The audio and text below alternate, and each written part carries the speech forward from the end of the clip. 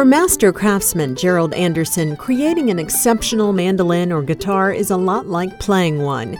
It's in the hands, the truest meaning of handmade. There was a quote in Bluegrass Unlimited recently. They said that instruments that are made by computers have the warmth of a computer, and instruments made by hand have the warmth of the maker. Once an obscure Renaissance instrument, the mandolin became one of the emblematic sounds of American music thanks to bluegrass pioneer Bill Monroe. Ask this luthier just how to make a mandolin, and he'll start in with this old saw.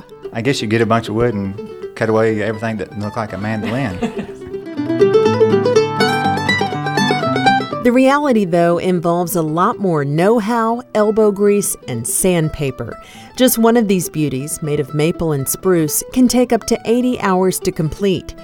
The waiting list for an Anderson mandolin or guitar is about 6 months. His custom-made instruments, popular around the region, have also found homes as far away as Canada, New York, Oregon, even Saudi Arabia. I like instruments that are not overpoweringly bassy or overpoweringly treble, that have a lot more mid-range.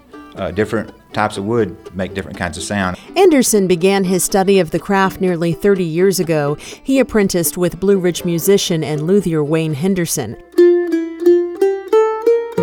He started me out sweeping the floor to start with, and then sanding for a while, and then he started teaching me how to do repair work, and I did that for several years. Now Anderson has his own apprentice, Spencer Strickland, whose daily presence in the workshop is supported through the Virginia Folklife program. The 21-year-old is surrounded by an assortment of electric belt, drum, and rotary sanders, but he spends hours each day with an instrument between his knees, sanding it by hand, back and forth. You know, you can have a very quality-made instrument, just a really good sounding instrument that was constructed well, hold up for many years. And if somebody just kind of, got lazy on the sand and had big scratches and gouges in it and stuff like that, or the finish isn't going to, look nice on it, then, lots of times it'll get overlooked. Strickland is an acclaimed mandolin player himself. He even won Best All-Around Performer at the 2004 Galax Fiddlers Convention.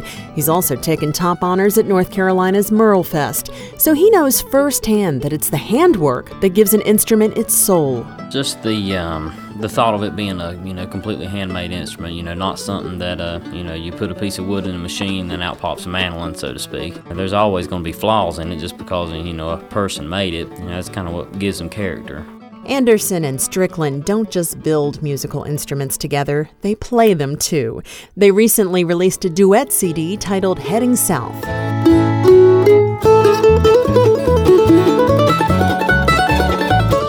Whether they're cutting, shaping, and sanding a new mandolin, or cutting loose on one of the old songs, here in this tiny shop, an old tradition is in good hands.